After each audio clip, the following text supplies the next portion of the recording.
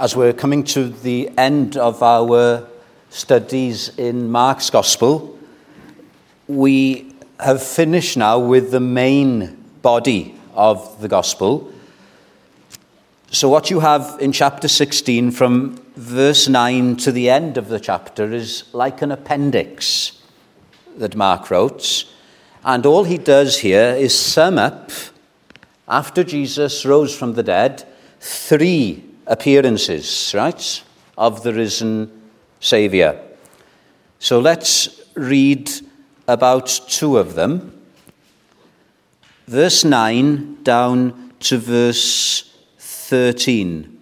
The third appearance is appearing to the 11 disciples and giving them the commission to preach the gospel. But we're going to note this morning the first 2 appearances. So verse 9, now when he rose early on the first day of the week, he appeared first to Mary Magdalene, out of whom he had cast 7 demons. She went and told those who had been with him as they mourned and wept. And when they heard that he was alive and had been seen by her, they did not believe. After that, he appeared in another form to 2 of them as they walked and went into the country. And they went and told it to the rest, but they did not believe them either. His first appearance was to Mary Magdalene. Mark just summarizes what we're given details of in the Gospel of John.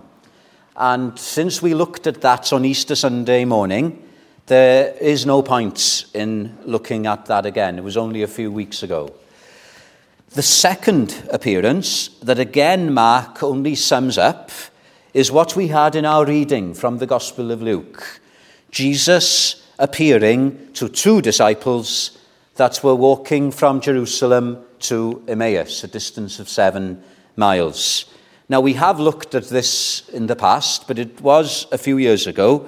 So let us look at this second appearance of Jesus Christ, because I believe it is most relevant to you and me gathered together here this morning.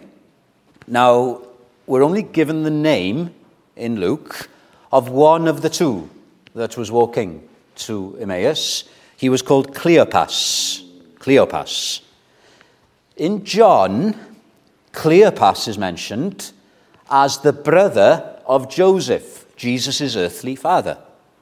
Right? So that makes Cleopas Jesus' earthly uncle. And Jesus would have been Cleopas' nephew. I think I've got that right. So there's a family link here.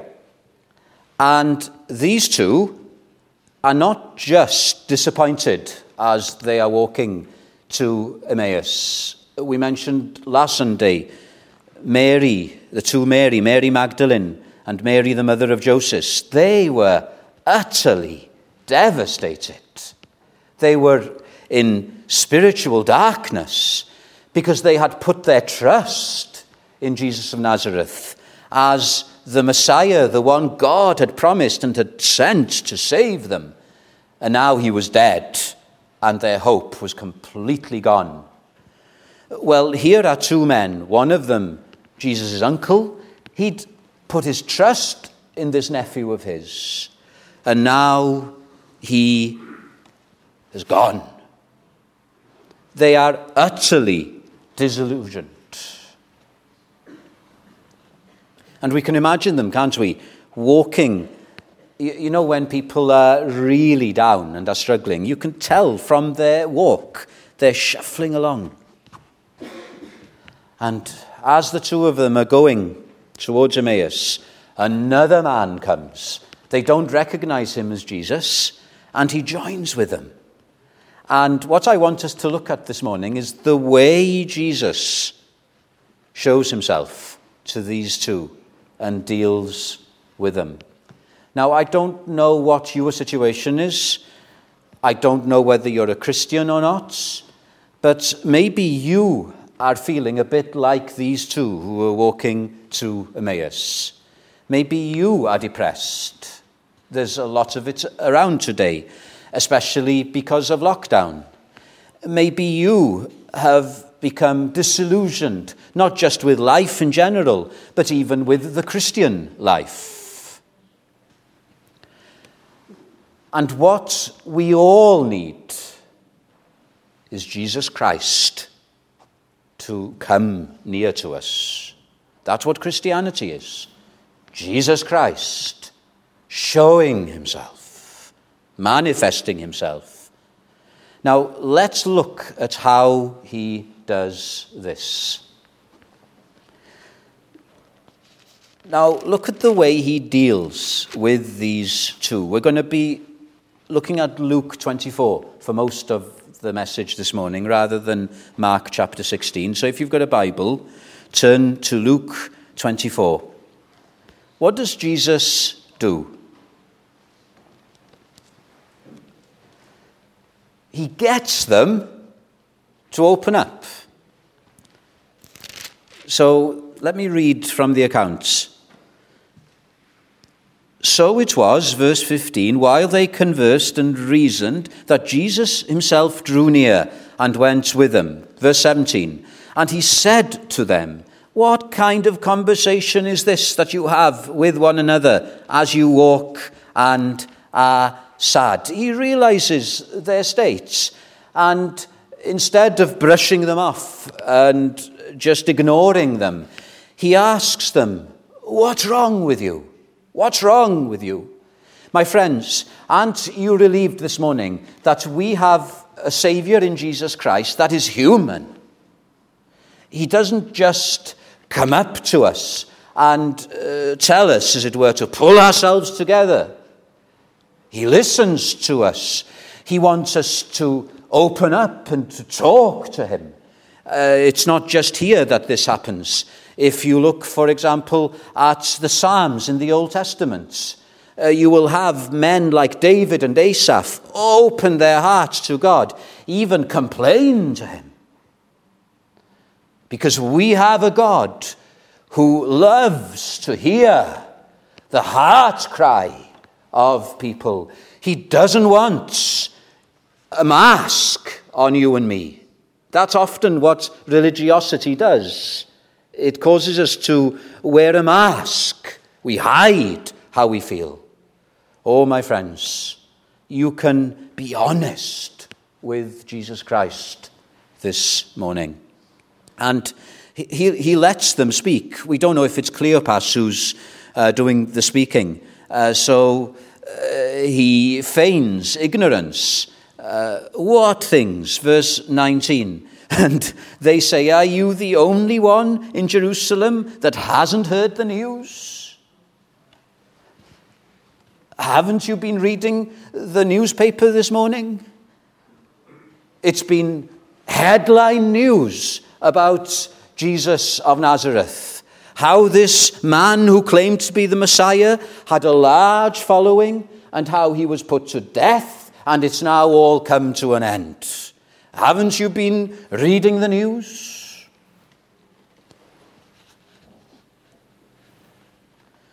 The irony here, of course, is that it's these two who didn't really realize what was going on. Jesus knew full well what was happening. These two didn't realize that, as he said throughout the gospel, the Messiah had to die, but then after 3 days be risen from the dead. They were ignorant of that. Jesus knew exactly what was happening. Everything had been going according to his Father's plan. But he still gets them to open up. He wants to hear them. He wants them to share their doubts, to be honest about their fears. Here is how one commentator puts it. How loving it was for Jesus, having journeyed from Galilee and entered Jerusalem as king, and be crucified and be risen from the dead, to travel back with two of his disciples down the road of their disillusionments, and then listen to all their doubts. Jesus shows us the same kindness. He will overtake us along life's road, falling into stride with our sorrow and confusion. Oh, my friends, what a wonderful person Jesus Christ is. I don't know what kind of road you're walking down this moment. Maybe you, as I said at the start, are like these two on the road to Emmaus. You're walking on a dark path. Maybe it's not because of dejection or disillusionment. Maybe it's because of some other things. But my friend, Jesus can overtake you on that road. And he overtakes not to show that he's stronger than you, but he overtakes so that you can meet with him. And even if you don't recognize him at first, he wants you to open up to him. That's the kind of Savior we have this morning. I just want to urge every one of us here to get rid of the veneer and just to say to Jesus how we are.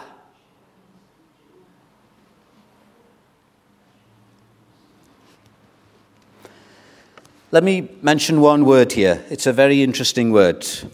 Verse 25, he uses the word foolish ones. Oh, foolish ones. Somebody will say, well, Pastor, that shows that he's harsh. Isn't he saying to these two, how stupid you are? Oh, no. The mood of this word in the original conveys tenderness. So what he's saying, you know what we say in Welsh about people who don't get it? We just say to them, how can you be so tough, you know? There's nothing hard about that. And this is what Jesus is saying to these two. Oh, how can you be so tough? So that's the first thing he does. He simply gets them to talk. May we be people who open up to the Lord.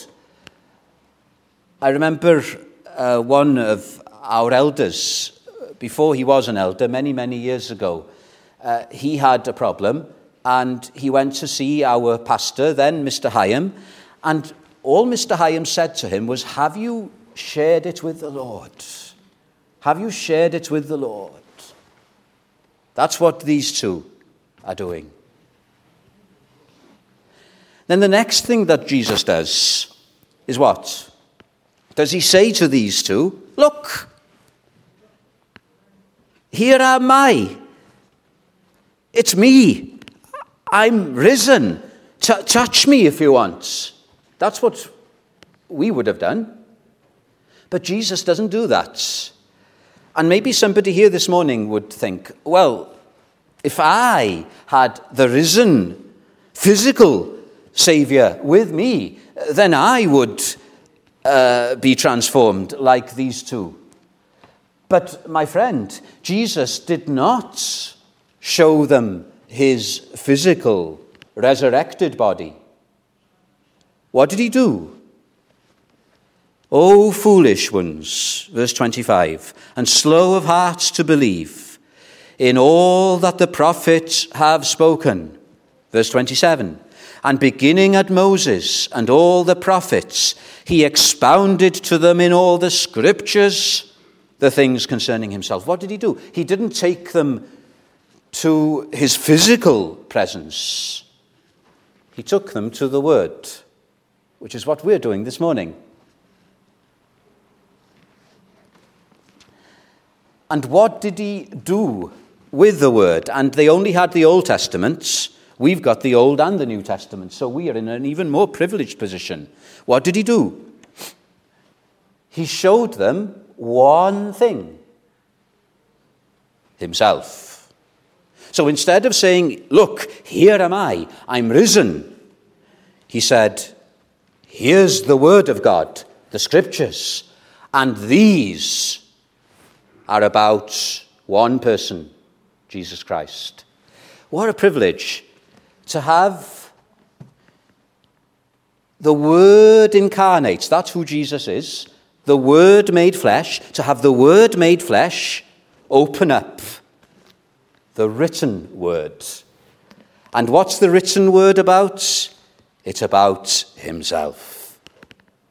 You can't escape Jesus Christ in the Bible. When I first became a Christian, I thought that if I started reading the Bible in Genesis, that I could just work my way through. Has anybody else tried that? Genesis was great because you had all these interesting accounts of Abraham and Jacob and Joseph. And then Exodus was good to begin with. But then halfway through Exodus, things got very difficult because you had the sacrifices, the animals that were put to death, and as Tony mentioned in the announcement, the blood and the washings, and then the priest with all his clothes, and then the tabernacle. And then if you managed to get to the end of Exodus, as I did, things got even harder after that because you were into Leviticus. And that's when I gave up. And I went back to the Gospel of John. But the thing was, I'd forgotten the keys. What's the key that opens the whole of the Scriptures? It is what Jesus Christ is using here as he opens the word to these two. He's explaining the things concerning himself. O foolish ones, and slow of heart to believe in all that the prophets have spoken. And beginning at Moses, that is the Pentateuch, the first 5 books, beginning in Genesis, he went through the Old Testament and he used the key to open it up. What's the key? He expounded to them in all the Scriptures the things concerning himself. Have you used the key? You can't understand the Bible without Christ. Maybe the Old Testament is an interesting book of the histories of kings and queens. Maybe the New Testament is interesting in the Gospels because you have the life of Jesus. But then when you get to the epistles, it's more difficult. The doctrine and the practicality of the Christian life. What unlocks that? The Lord Jesus Christ. We haven't got time to look at it, but imagine Jesus Christ going through all those passages in the Old Testament and explaining them.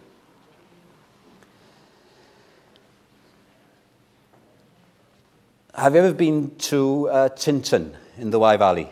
Beautiful, beautiful part of the country. You've got many paths and many old sunken lanes. They're bridle paths now around Tintern. They're like a maze. But you know what? A lot of those bridle paths and footpaths, they all converge on Tintern Abbey. They would have been used by the monks when the abbey was functioning. So it doesn't matter which path you're on. It doesn't matter how difficult the path may be. Eventually, it'll take you to Tintern Abbey. And it's like that with the Bible. All the paths of Scripture, however difficult they may seem at first, take us to Jesus Christ. And there's one thing about Jesus Christ in particular.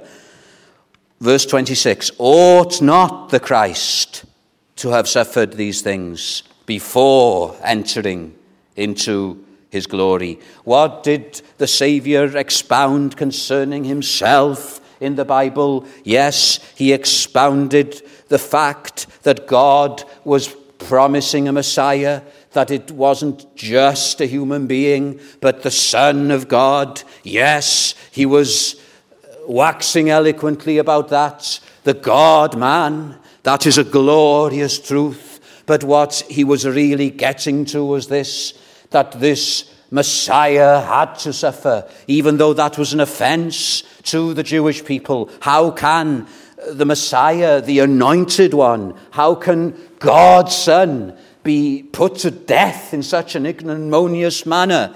But that had to happen because it was through that death that salvation was to come to you and to me. It's Christ on the cross that gives us hope. Christ as the Son of God, even Christ incarnate, even Christ preaching, Christ performing miracles. He's no use to us. In one sense, he condemns us even more because in his dazzling purity, our sinful filth comes to light more and more. But give me Christ on the cross, and hope lights up in my heart. Because the spotless Lamb of God that all the Old Testament was prophesying of is now dying, not for his own sins, but for your sins and mine.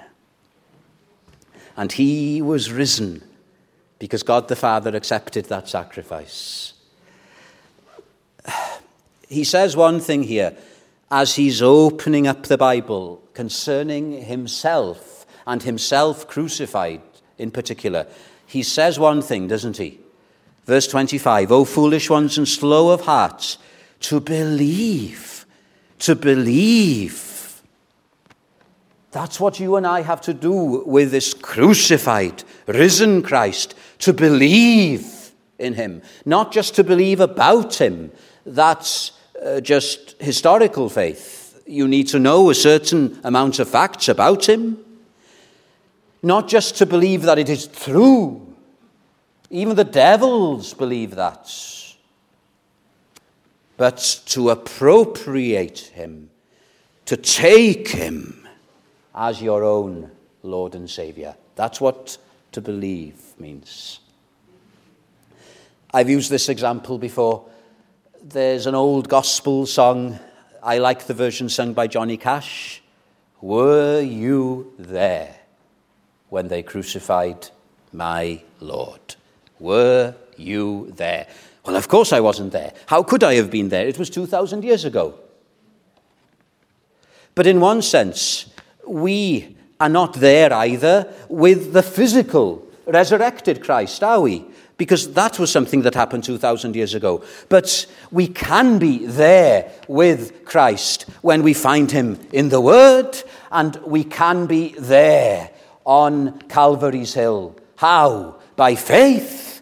Because if you transfer your sin to Jesus Christ, you are there in a very real sense. You are more there than all the spectators were. Because your sin was on him. And he tasted death for you. He went to the depths of hell for you. You were really there.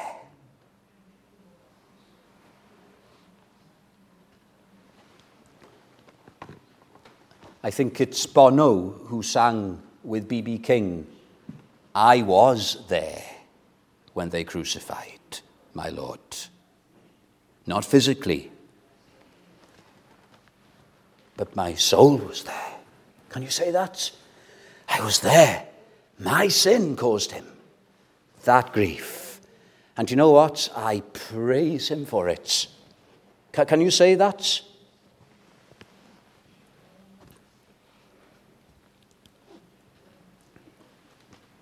Thank God that he died. Thank God that the spotless Lamb of God didn't just go through this life. Thank God his life was ended as it did, because that's my hope. Without it, I'm lost. I'm lost. Guilty, vile, that means unclean, horrible. Helpless, I can't do anything about it. We. Spotless Lamb of God is he. Full atonement, he brings us together you and I with God. He reconciles us, makes us right. Full atonement, can it be? Hallelujah, yes, it can be. Hallelujah, what a Saviour. And then there's one other thing. So Jesus lets them talk. Be honest with Jesus Christ. Be honest with him this morning. Tell him that you are trying to believe, if that's the case. Lord, I believe. Help mine unbelief. Tell him your struggles. And then go to the Word and ask him to show himself in the Word by his Spirit. And put your trust in him. Put your complete weight upon him. And then there's one more thing. They drew near to Emmaus, and he feigned that he was going further. He indicated that he would have gone farther. But they constrained him. They put pressure on him. They say, stay with us, because it's late. And he went in to stay with them. Do you know what? It is faith that saves. But it's possible to know Jesus Christ in an intimate way, you know? It's possible. This is how I think Spurgeon puts it. I like this. Spurgeon says, Jesus Christ is a guest worth putting pressure on to stay with us. Have you ever had somebody special stay with you? Listen, you can have Jesus Christ come into your hearts and you can know him in an intimate way. It's significant that once they were in the house and they broke bread, Jesus blessed the bread, and then they realized who it was. And the moment they realized, he disappeared, because it's not his physical presence that they needed. They had seen him with the eye of faith. But then this is how they put it. Verse 32. They said to one another, did not our heart burn within us while he talked with us on the road and while he opened the scriptures to us? Oh, it is possible to know Christ as you know another person, not physically, but he can give you that sense of his presence in your heart. You know, it's possible to know a felt Christ. This is what one person said about true Christianity. True religion is more than notion, more than head knowledge. Something, or to put it more correctly, someone must be known and felt.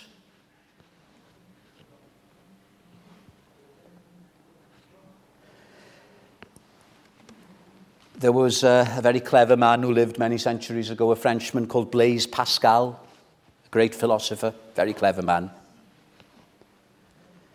And one day, he had an experience. He was a Christian, and he had an experience.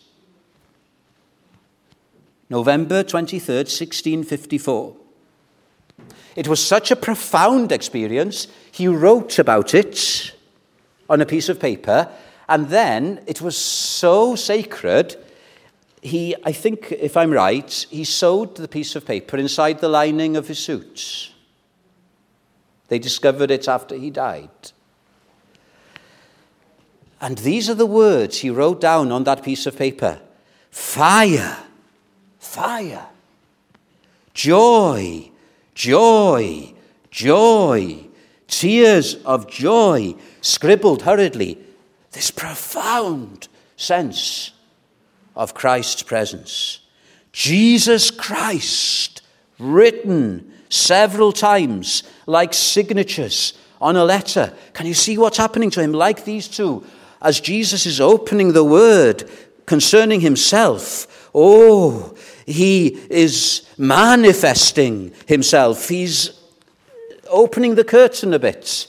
to himself in their hearts, in Pascal's heart. And his heart is just burning. He's overwhelmed. That's what's happened to the people on the day of Pentecost. This is the age we're living in now, the age of the Spirit. How does Jesus Christ reveal himself? He reveals himself in the Word, in the Bible. But the Spirit can take the things of the Word and not just make us alive in Christ, but he can make Christ alive to us so that it's possible to have intimate knowledge of him. It's like having Jesus Christ live with us all the time.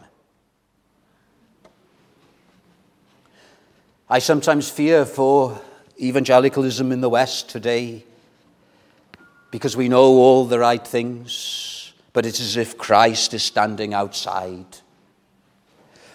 The church in Laodicea was like that, and Jesus said to them, if anyone hears my voice and opens the door, I will come into him and eat with him, and he with me.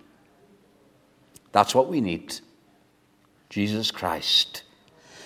If you're not a Christian here this morning, you need Jesus Christ to save you.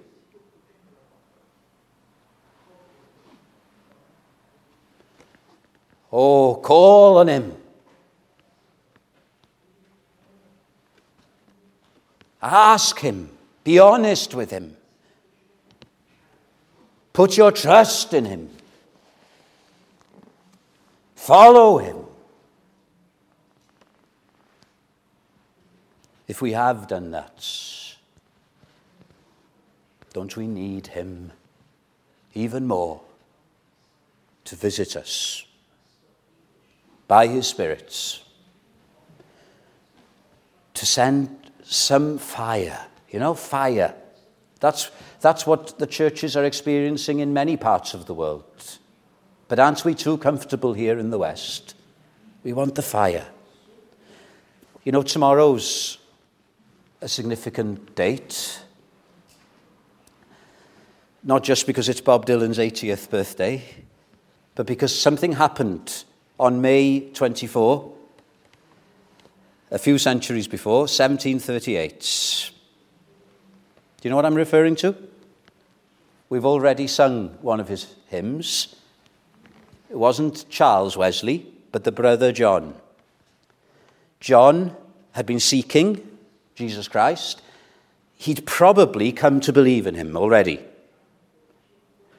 He'd had it explained to him by Pete Bowler, a Moravian pastor, how he could be saved, that he didn't have to work his way to heaven, that Jesus Christ had done it on the cross, and he believed in that. But Wesley wanted more than that. He wanted to know in his heart Jesus Christ. And so he went to a meeting in Aldersgate Street in London. It's not far from St. Paul's Cathedral. And somebody was reading, not from the Bible, I love this, but from a commentary on the Bible. It was one of Luther's commentary. And he wasn't even reading from the main body of the commentary. He was reading from the preface, which is the introduction. Isn't that amazing? And as he was doing that, something happened in Wesley's heart, and he wrote it down. I felt my heart strangely, that means supernaturally, warmed.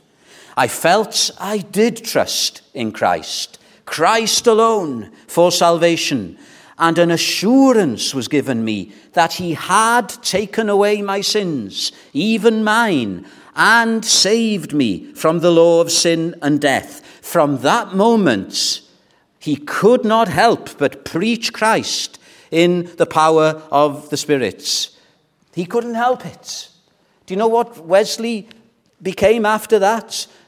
Wesley was a stiff upper lip kind of person. We heard about that on Wednesday night. That was Wesley's temperament. When his friend George Whitefield started preaching in the open air, Wesley said to him, I can't do that. That's not proper. But as soon as Wesley had this experience of Christ in his heart, do you know what he did? He said to Whitefield, yes, I'll join you, because he couldn't help it now. Christ was so real to him that he had to stand wherever he could and tell people about him. And you know, Wesley travelled thousands and thousands and thousands of miles, well into his 80s, because the power of the Spirit was upon him. These two, as soon as they realized Christ had appeared to them, do you know what they did? It was the middle of the night. Do you know what they did?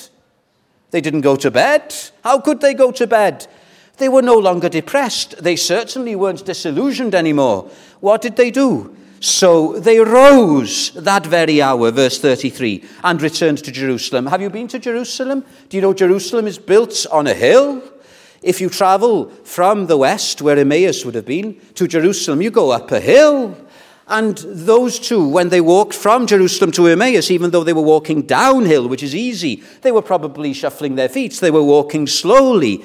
But now, filled with the Spirit of Christ, their hearts burning with love to this Savior who had loved them and gave himself for them, what did they do? Even if they were physically tired, they certainly weren't spiritually tired. They had been made alive, and they ran. I'm sure they ran uphill to Jerusalem. And they were people with a message. And what was their message? Their message was simple: the Lord is risen indeed.